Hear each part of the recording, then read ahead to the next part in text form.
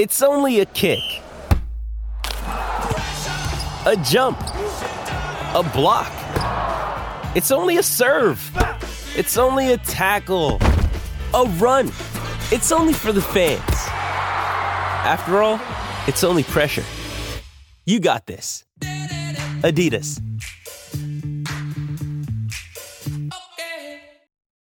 When you need mealtime inspiration, it's worth shopping Kroger, where you'll find over 30,000 mouth-watering choices that excite your inner foodie. And no matter what tasty choice you make, you'll enjoy our everyday low prices, plus extra ways to save, like digital coupons worth over $600 each week. You can also save up to $1 off per gallon at the pump with fuel points. More savings and more inspiring flavors make shopping Kroger worth it every time. Kroger, fresh for everyone. Fuel restrictions apply.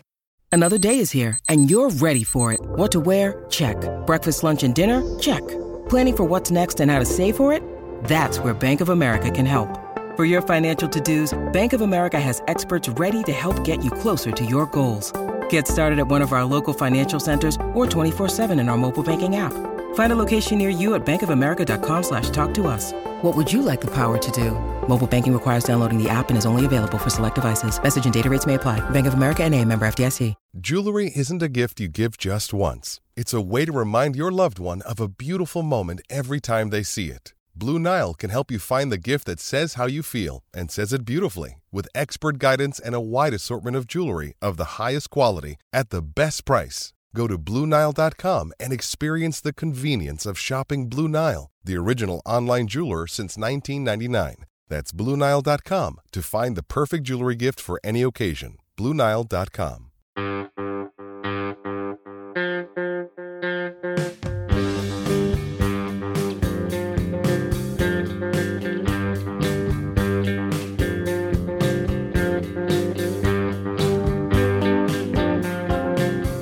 Ahoy Mets fans, welcome back to Amazing Avenue Audio, the show. My name is Brian, with me as always is Chris.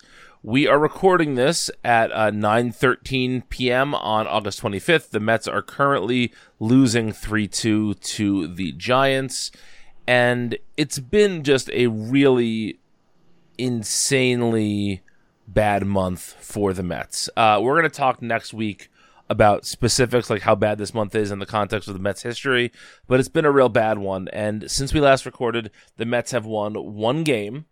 That was Sunday night against the Dodgers. They looked very good in the Sunday night game. They had Monday off, and then Tuesday they got blown out of the water by the Giants. And I know it's too early because they're still kind of close to the division lead, blah, blah, blah. But do you feel, Chris, like this is sort of the death throes of the 2021 season for the Mets? Yes. All right, we'll see you next week, folks. I don't know. I mean, the way, and I tweeted something out from the Amazing Avenue account with a screenshot from it somewhat recently, but just the Baseball Reference log, the schedule and results tab for the 2021 Mets. There's just something about Baseball Reference that's comfortable and charming, and that basic layout that looks like it's left over from, I don't know. The late 90s might be a little bit too early, but let's call it 2006, 2005, somewhere in that ballpark. Yeah, that works. So there's something comforting about that presentation of things. Sort of reminds me as a kid doing, my dad worked for FedEx, and, he would run the NCAA pool. Okay. At his location, and I would help at home, and I remember there was a point that we transitioned to software that obviously I led the charge on to help tabulate. But before that, it was,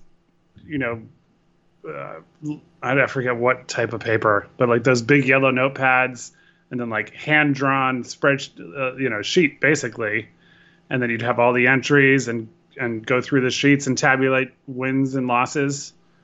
So my point being, I guess there's some nostalgia there for me in this basic layout.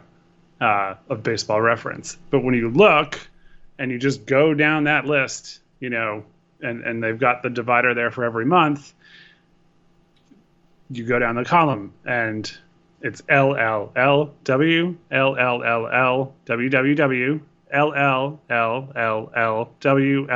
LLLLWL, and the Mets are currently trailing in the bottom of the seventh with 2 outs and nobody on. That's not good. No, it's really not. I don't know.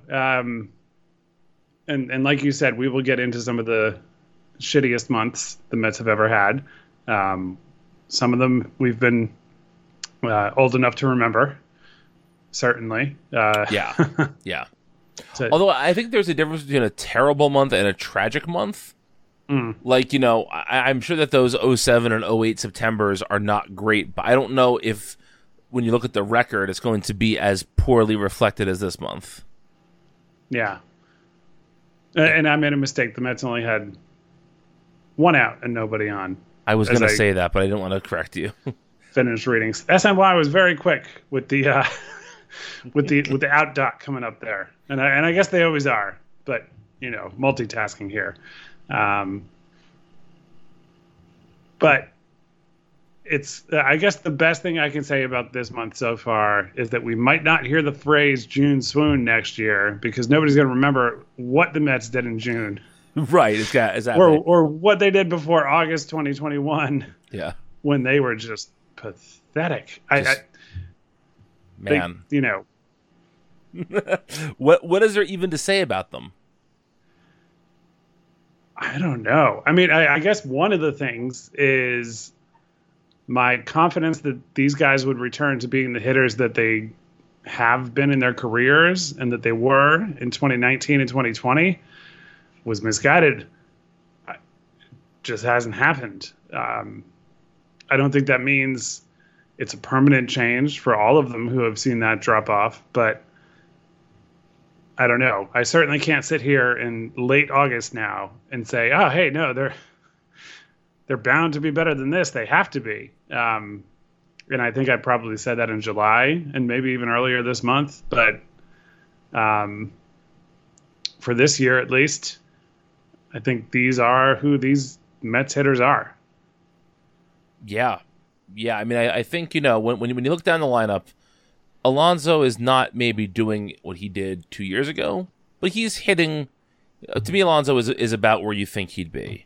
I would say that Nimmo, more or less, you squint a little bit, Nimmo is where you thought he would be.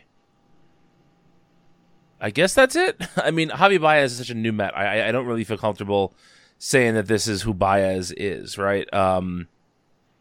Because I just haven't seen enough of him as a Met to make that kind of decision yet. But no one else is living up to the standard. I guess Jonathan Villar is probably living up to the standard you thought Jonathan Villar would be.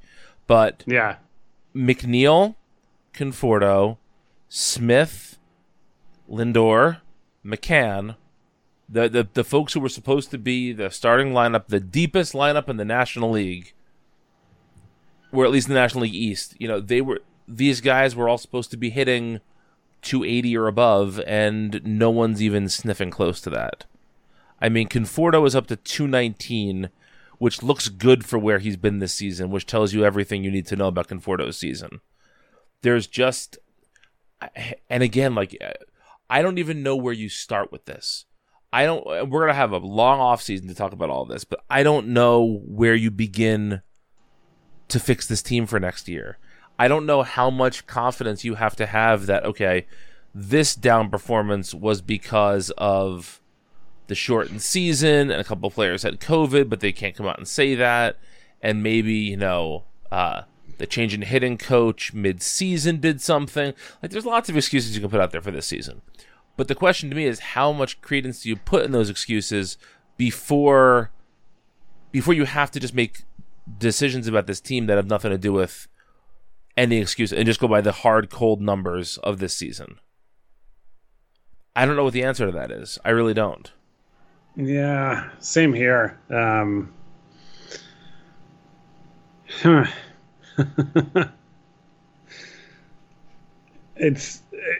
it's just still been such a strange year. I've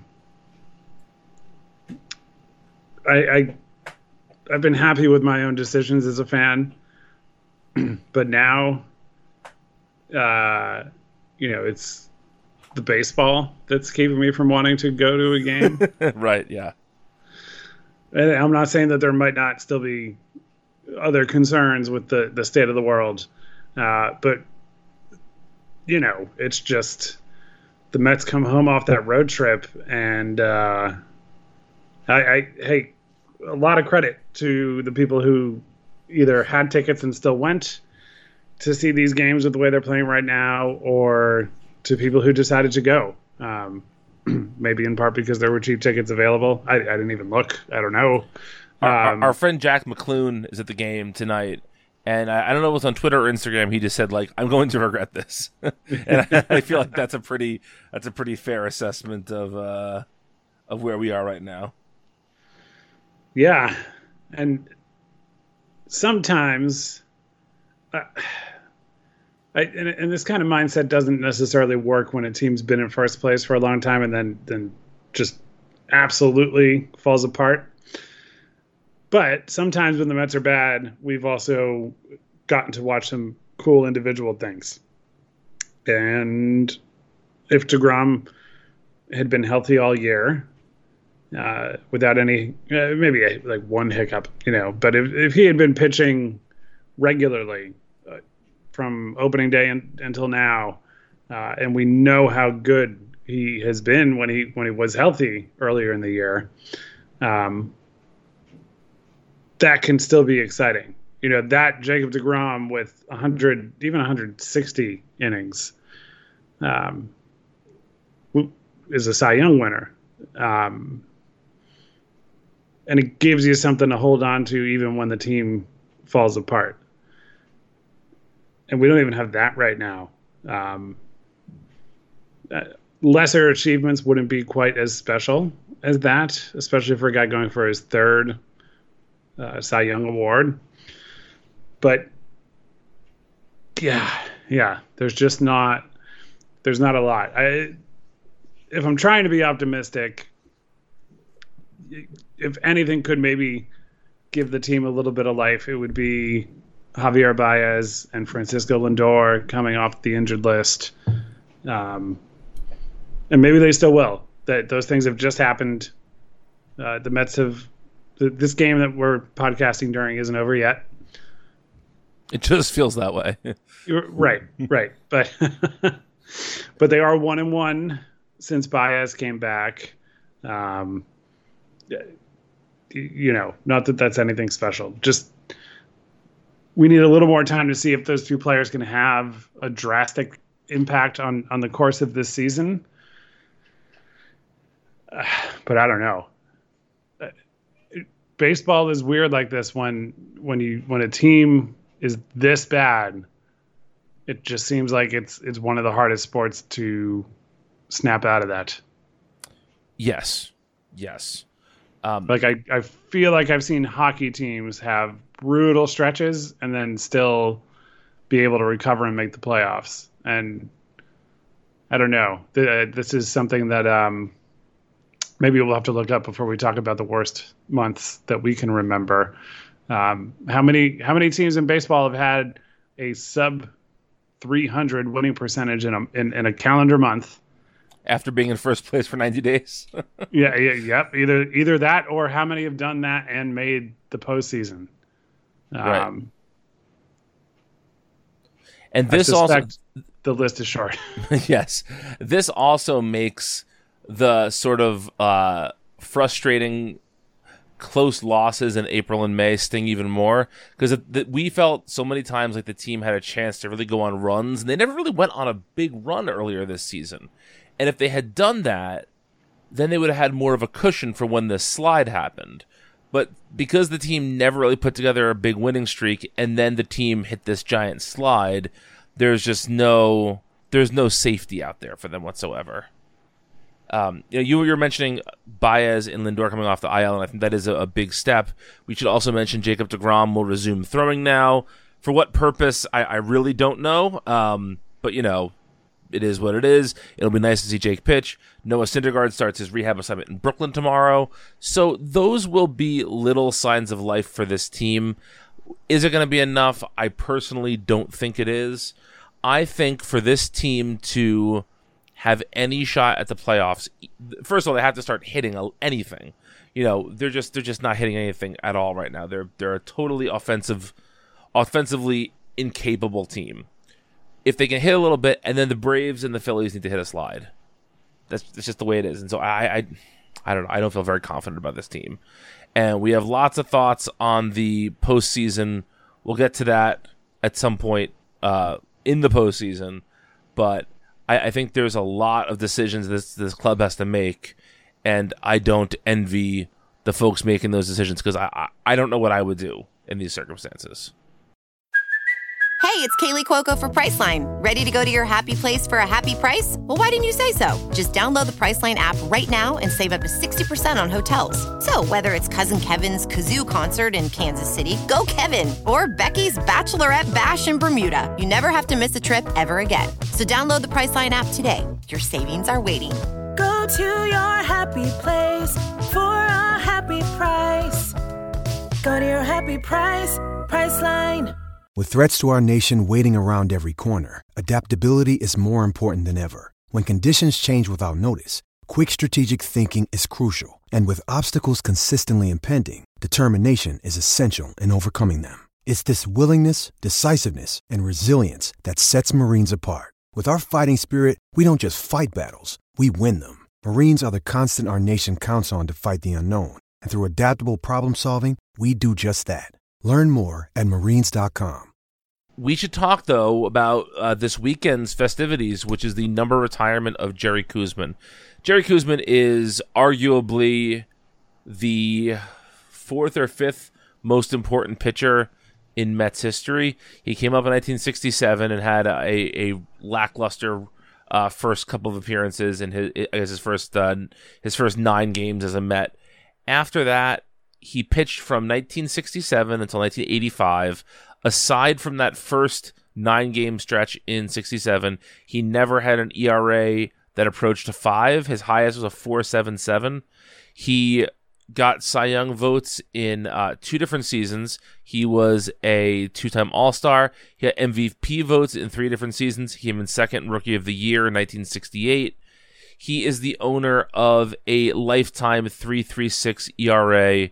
Pitching wins don't matter, but he won 222 games. If you look at ERA+, he had an ERA+ of 110 across his career, which does not sound all that good. But if you look at the most important years he had for the Mets, from 68 to 73, his ERA+ was 145, 160, 128, 112, 81, and then 128. He only had 2 seasons as a Met after that first one with an ERA+ under 100. He's a cornerstone of this franchise. And it seems like almost any other team in baseball would have retired his number long ago. But the Mets are very stingy with their retirement numbers, which we had a great counterpoint piece about that earlier this week from our friends Allison McCaig and Michael Drago. But I don't know if you agree that Koosman's number should have been retired long ago. But to me, this seems like a long overdue honor, and thank God they're doing it while he's still alive to enjoy it. Yeah, I absolutely agree. Obviously, his work was a little before my time. He was a Philly for the last couple of years of his career when I was born. I don't think you were watching the 1985 Phillies too closely, though. No. I know I was in a high chair for the 1986 Mets. Okay. I didn't have any memories yet at that point, but I know that I did watch the Mets win a World Series. That is a thing that has happened, even though I don't know that. Yeah, my dad was at Game 7, so I presume my mom had it on in the house, just because he was there. So I presume I was in front of the TV when they won Game 7 too, but I really don't know. I should ask her that. But yeah, so anyway, you were saying. Well, yeah, no, but I mean, I think all your points are good there. I at least understand when people are like, oh, I don't want to overdo it with number retirement. So, that was more Michael's side of that piece that he and Allison wrote together. But there are some obvious ones that just should happen. And I do think longevity with a franchise is kind of an important piece of it. In the case of like Mike Piazza, he was just so good. And he was a Met for quite a while. Yes. It's not like he came in for just a couple of seasons and was awesome, and then that was that. I think 7 full seasons Piazza had with the Mets, something like that. Yeah, but that is a significant amount of time. Some baseball careers aren't much longer than that. Right. But I do think that component of it is important. I don't know that I'd necessarily set a specific threshold, but either way, Koosman obviously was a Met for a very long time. Not only that, he was part of the first Mets team that mattered. Yes. For people who were Mets fans from the beginning, Tom Seaver and Jerry Koosman were the guys that signaled the franchise going from something laughable to World Series champions a couple years later, And so I think for people who remember him from that era, there is that extra component that you and I don't have in our memories, but I think is plainly obvious when you hear Gary Cohen talk about Jerry Koosman. It's to me, people like Gary, Howie, folks that were Mets fans for their, for the majority of the team's existence or the entirety of the team's existence, they place Koosman so high reverence-wise that I don't see how you can deny how we can't deny today how people felt about Koosman in 68 and 69. Yeah. And it's, look, it's Johnny Bench. So I don't want to come off as like a sore loser Mets fan here. But I don't know. I think statistically, I did not get to watch any of them. But I do think relative to what they were doing, Koosman's season in 68, and he finished just behind Bench for Rookie of the Year. But statistically, you look at it, and I feel like what Koosman did was more impressive. A 2.08 ERA over 263 and 2/3 innings. And yeah, I know the era was different. Mm-hmm. But damn, that's pretty good. 178 strikeouts to 69 walks. More than 100 more strikeouts than walks. Yeah. Yeah, I agree with you. And like I said before, I'm so thankful that Koosman's alive for this, because we tend to, as a society, give people their flowers too late sometimes. Mm-hmm. So I'm glad he's going to be there this weekend to soak this all up. Yeah. Yeah, no, that is good. And between the Mets Hall of Fame event that they did, oh no, that was Matlack. Sorry. Yes. Mixing up my old Mets pitchers. But yeah, I did just one other thing on that second place finish in that Rookie of the Year vote. In Jacob deGrom's Rookie of the Year season, he had a 2.69 ERA and a 1.28 ERA plus, and deserved every bit of that award, to be clear. But Koosman went out and had like one of the better pitching seasons of his time. So it's weird to look back and say like, oh, and like you said, he got Cy Young votes a couple times. And the next season was even better. A couple times.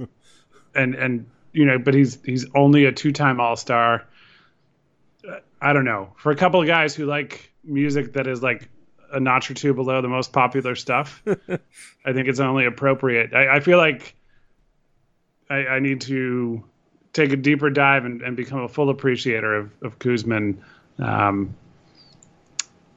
more so than I already am. I think that's a fair challenge for both of us, actually. I wish that MLB.TV had better archives.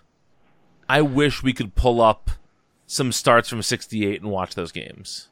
Oh yeah, especially last year when we were watch an old game and gather digitally, virtually, and just consume something to try to get something out of it and watch games that either we had seen but forgotten, or obviously I hope we're not in exactly that kind of situation again. But yeah, in the off season, it'll be great to do that.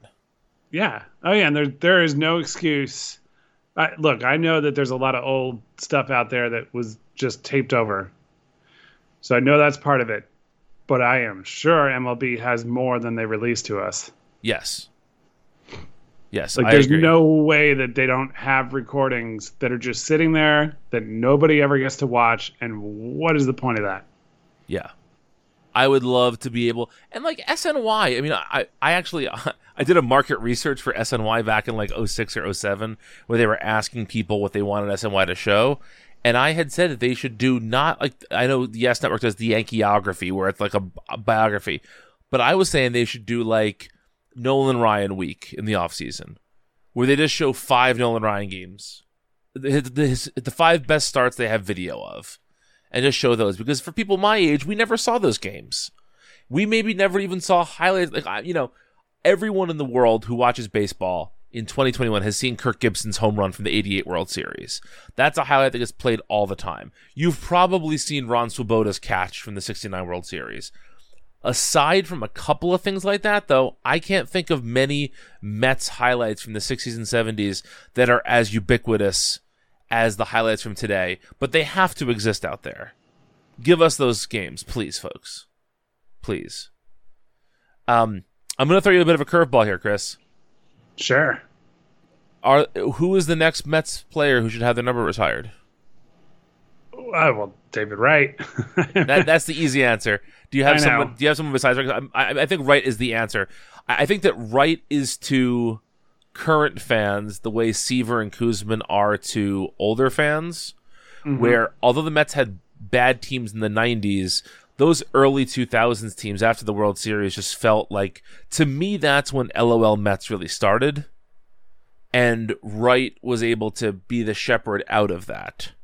And so I think that he is incredibly important. So yes, he gets retired, and I agree. Is there someone else besides him that you would advocate for, or is that as low as you want the threshold to go for Mets? It's tough. I mean, on a selfish note, I don't want them to retire 17, because every time a new guy wears it, Gary Cohen gives Keith Hernandez a hard time, and it's very entertaining. Yes, it is. So between his playing and broadcasting legacies with the team, I think he absolutely deserves to have that number retired. But I'd rather hear Gary give him a hard time. Maybe when he retires from the booth. I hope he never does. When he drops dead in the booth at 106. Okay. Okay. All right. I sincerely hope that we get to hear stories from Keith Hernandez when he's 106. Yeah. But yeah, I guess, the history of the franchise is imperfect, right? So in a way, I think if a player maybe was imperfect, that shouldn't necessarily rule him out for having his number retired. Right. There has been no Mets dynasty. There's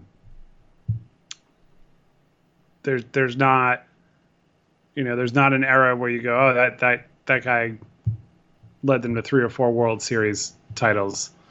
But I also think when this stuff comes up, the Yankees are on the mind, and I don't think they have to be. Obviously, they've retired a lot of numbers of their own, many of them from a very long time ago. Again, not to sound like a sore loser, bitter Mets fan, but it's a lot easier to win 27 World Series when you exist for decades more than most of the teams that have been around. Yes. That exist now. But look, they were a powerhouse team that just dominated the sport and has had runs of dominance since the significant expansion of Major League Baseball. But a lot of their retired numbers are older, and I think that just kind of, I don't know, sets a weird standard that, the Mets should. What the Mets do with their number of retirements should not have anything to do with the Yankees' history and legacy. That right. Half the Yankees' retired numbers, and I'm making this up, but I've been to enough games in the various Yankee stadiums. Half of those numbers are retired from a very long time ago, and I don't know. There's nothing wrong with taking up a few more numbers that can't be assigned, and the Mets would really have to go overboard before the whole team was wearing like 72 and 89 right. and right. things like that. I mean, hell, my first AOL screen name was Mets 1313 for Edgardo Alfonso. If they said tomorrow that they were going to retire 13 for Fonzie, I'd be like, yep, sign me up. Yeah. So screw it. Who cares? That was great. I have a connection to that, and you can retire his number if you want. I guess this has been a very long-winded answer, but I guess my thought is, if you want to expand it a little bit, that's okay. Not everybody has to be David Wright. You could do a series of them for the next year, I don't know, 2, 3, 4 years. And if you're going to do it, maybe take one more player from that late 90s era team. Take one more player from the 86. There's no players from 86. That was going to be my point, is that arguably the best season in Mets history, there is not a single retired number from that team.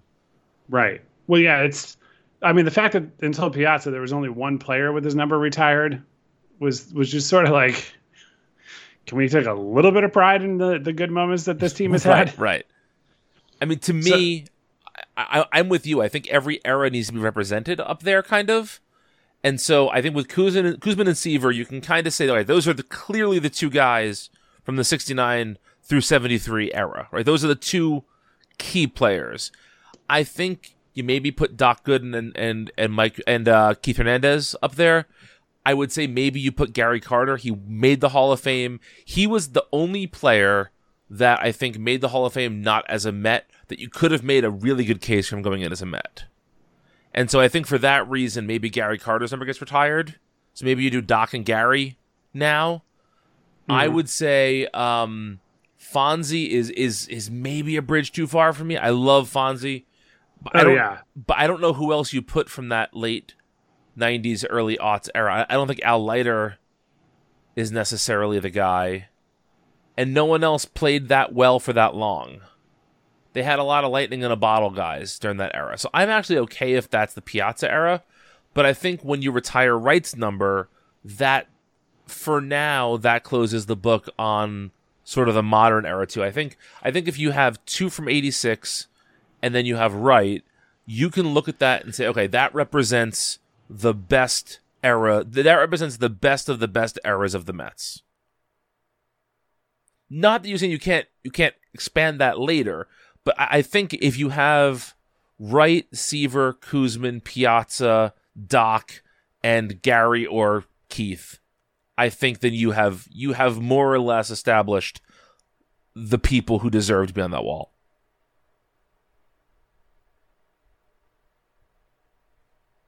Is there anybody else you feel like you would need to add to that? No, I don't think so.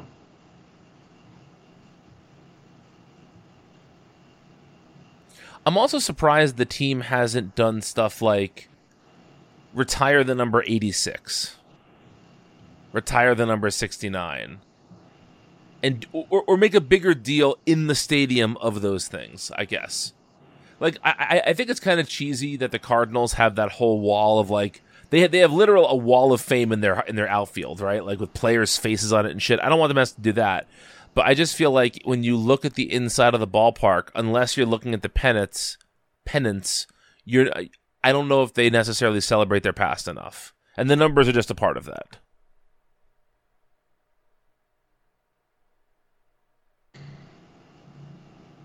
Yeah. I don't know. All of this is to say, congratulations, Gary Koosman. Indeed. Yeah, no, it's it'll be interesting to see. You alluded to the upcoming offseason before, and what's that going to look like, especially if the rest of this regular season goes the way that it's been going. But the Wilpons had sort of been pressured into doing a bit more for Mets history, and still, for the record, I think celebrating Jackie Robinson in the main entrance of the park is a perfectly great thing to do. I have no issue with the Mets doing that. I would have been fine with naming the ballpark after him. He was a Dodger, but he was such a significant figure and player. In baseball, in New York baseball, in National League baseball, in New York National League baseball. Yeah. So that to me has always been a weird thing for people to complain about. But I did, I liked that there was a little bit more Mets stuff brought into an otherwise very nice ballpark. Mm-hmm. After people had a bit of an outcry about it. But it'll be interesting to see, Steve Cohen has so much money that he, I forgot, we learned what he spent on the Mookie, the Buckner ball, mm-hmm. Earlier this year. I forget what it was, but it was an insane amount of money. Yeah. Right. It was a house somewhere. Yes. It was probably both of our houses. So, I don't know if that speaks to a competitive spirit for wanting the object, or just he has been a Mets fan for a long time. So there's some awareness of that. I think this year, obviously, so much of the focus was just trying to return to some type of normalcy with having a full season and having fans in the park at all. And obviously he had just bought the team. 410,000, by the way. Yeah. Yeah, no, that's a lot of money. Yeah, it is. But yeah, I don't know. Curious to see if he takes any further steps to kind of dig into the Mets history and celebrate some things. Like, it's kind of insane that there hasn't been a Bernard Gilkey night. Mm-hmm. Like, why not? Sure, it was one season that was just outstanding, and that was it. Lance Johnson. But, if those dudes are around, bring them to the park. And I don't know, maybe this goes to my minor league baseball roots, but the in-between inning stuff, who cares? Like, just make it, like, why not show highlights of Bernard Gilkey between every inning in the ballpark, and have him there in person, and have him, and they've done some of this stuff with, like, their ambassadors over the years, but, we did a promo, and here's Mookie Wilson, here's Edgardo Alfonso, there's some charm in bringing back some of the, more one-hit wonder type Mets players, and there's really nothing wrong with doing that. I'll even take it a step further than that. There's no reason that the anniversary of the game every year that Frank Viola and Ron Darling aren't there to code throughout the first pitch for their, like, epic college game they had. Both guys are former Mets. It was an East Coast game. It's a cool little bit of Mets. It's a cool little bit of history, and both guys wound up playing for the team. Celebrate that. I don't understand why the Mets don't celebrate every little thing that the Mets can celebrate, because there are years that there's nothing else to do. So celebrate that shit. Yeah. Yeah. You'll see the two of us there for Bernard Gilkey Day in 2028, or whenever that actually happens. I do think it's interesting that Cohen is bringing back Banner Day, even though it's virtual Banner Day this year, which is bullshit. But right.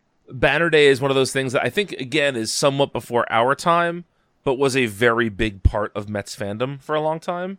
Oh, yeah. So I'm glad he's bringing back Banner Day. And I know he's mentioned he wants to bring back the Mets Old Timers game, which hasn't happened in years. I can't even remember the last time the Mets had an Old Timers game. Did they have one in the 90s? I think they did. But again, a long, long time ago. It was when that happened last. And again, like that is kind of a Yankees thing, but that's a really fun thing to me. I always enjoy the Old Timers game. So I would love them to bring that back.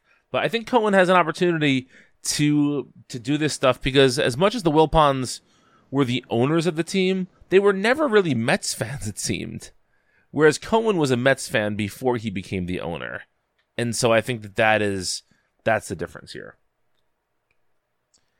Anyway, do you have a music pick for us, Chris? I do. It is not a Wilco album, but we are recording on Jeff Tweedy's birthday. We are. Happy birthday, Jeff Tweedy. Yes, indeed. And this is not the album that he made with this artist, but there's a connection because they've collaborated. And Mavis Staples, I thought I may have recommended this specific record before, but I didn't. When I look back, it was the album that she made with Ben Harper. And again, this is not the album she made with Jeff Tweedy. But she made two with Tweedy, right? At least. Yes. Yeah. Yeah, that is true. But in 2019, she released Live in London. And it's so good. It's so good. This is a woman who, I guess at the time she was 78-ish recording this, and it is just as vibrant as anything. You wouldn't expect any less based on her recent studio recordings, but still, it's just great. And it's a mix of, some of her own songs, plenty of her own songs. But there's a cover of a Ben Harper song on there. There's a cover of a Talking Heads song on there. She does Slippery People, right? Yep. And, having both of us fairly recently recommended the Funkadelic record, Maggot Brain. Can you get to that? Yep. That's on there too. And it's all so good. Like, it's just a damn good live record.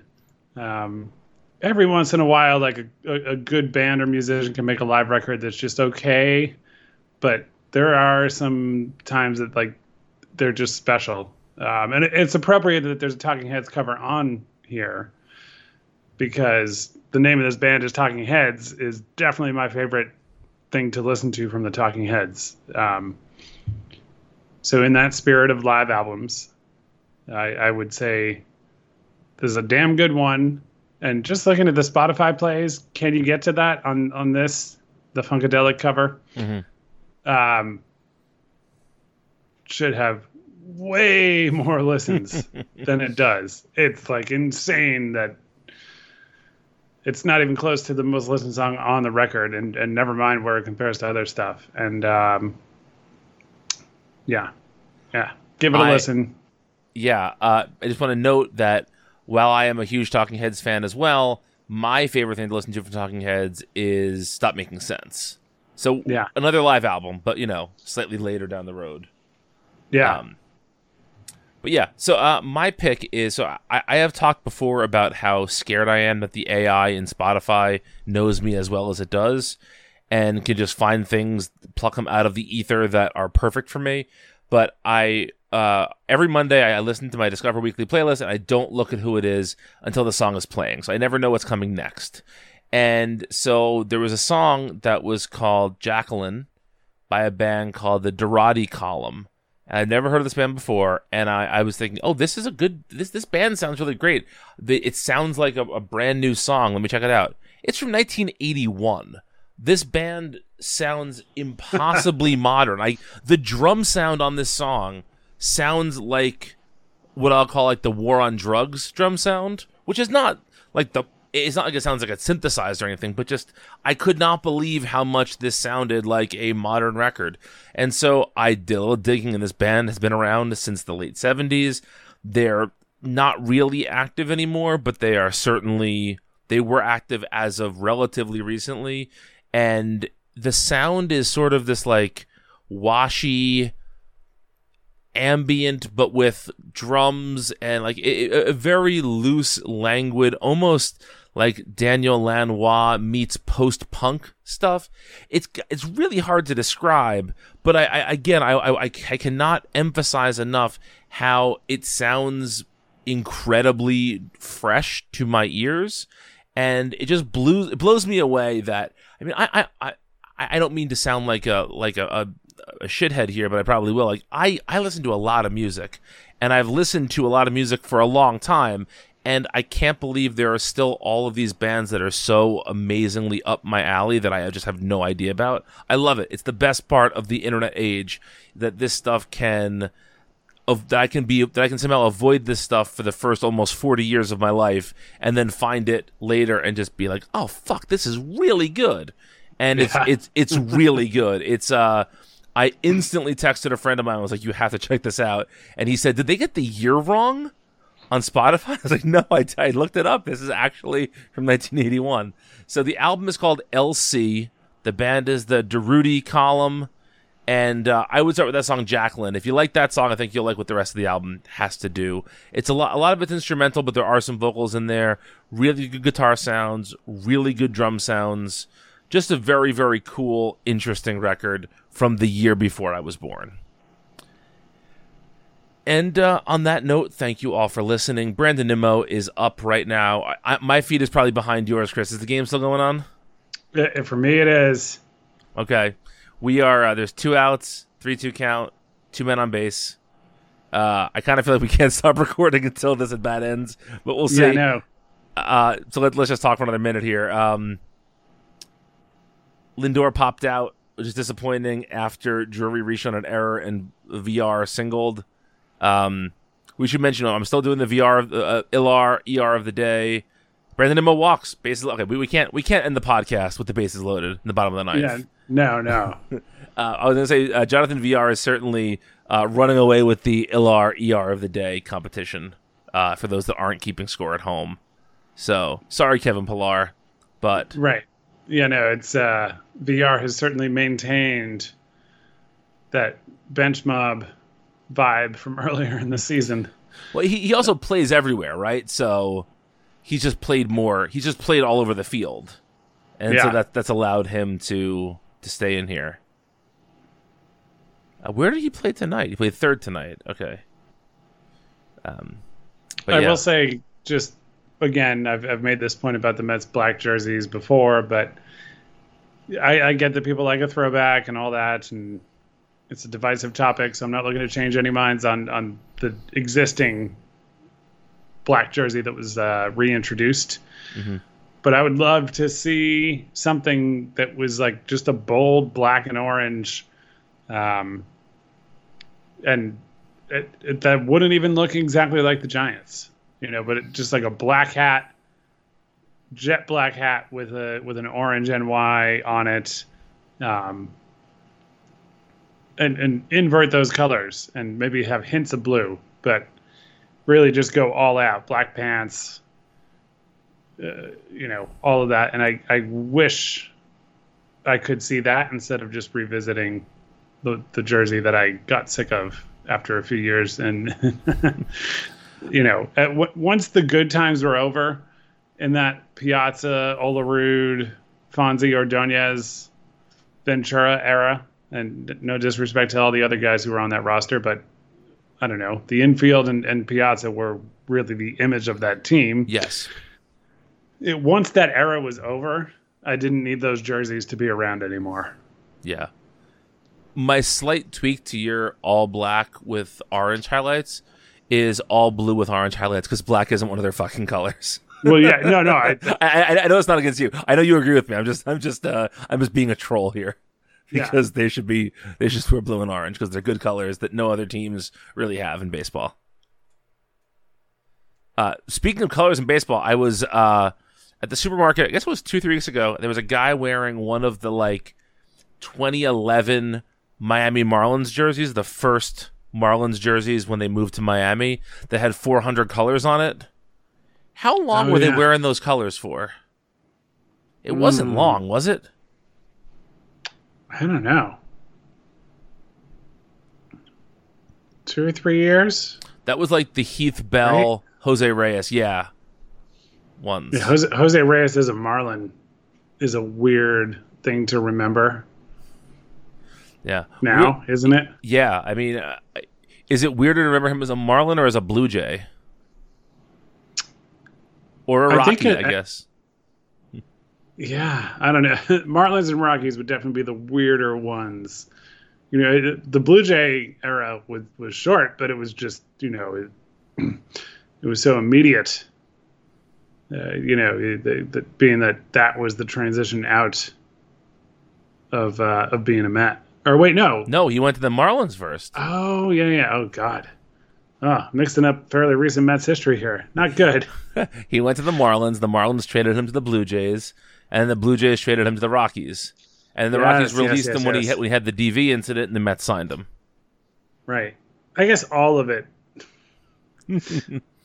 All of it feels strange to remember on the baseball side of things. So if he didn't reveal himself to be a wife-beating piece of shit, I think he would have been the other number with right that you retire. Yeah. But I will not support that. They could have even had... Right. Yeah, no. But they could have had Sandy Alderson come out and give him a box of chocolates during the number retirement ceremony. That's a reference. Yeah. I don't remember what team he went to first, but I remember the stupid quote. Thank you to This Week in Mets quotes. Yes, exactly. I do hope the Mets win this game, but God damn, this is taking... I am not one to complain. Oh, no. I'm on a microphone and watching the Mets and complaining about how long a game is. Oh, I've turned into Howie Rose. I was going to say, the next thing you're going to do is you're going to say that you're on Twitter. His thing used to be, I'm on Twitter and no one will ever find me. Now his thing is just complaining about being on Twitter. So you want to throw some Twitter complaints out there as well? Not yet. Mets Twitter is a unique experience.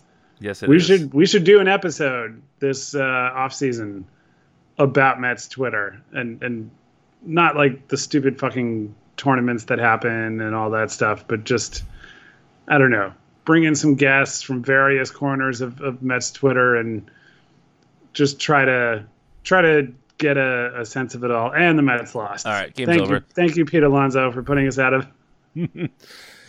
out of our misery. A grand slam would have been nice. A game-winning single would have been nice, but I don't know. The Mets are at least freeing up some time for us on our calendars lately. Yes. So thank you for listening. AmazingAvenue.com for all your Mets needs. You can find the podcast on Stitcher, Spotify, Apple Podcasts, Amazon Music, wherever podcasts are found. Amazing Avenues on Facebook, Twitter, and Instagram at Amazing Avenue.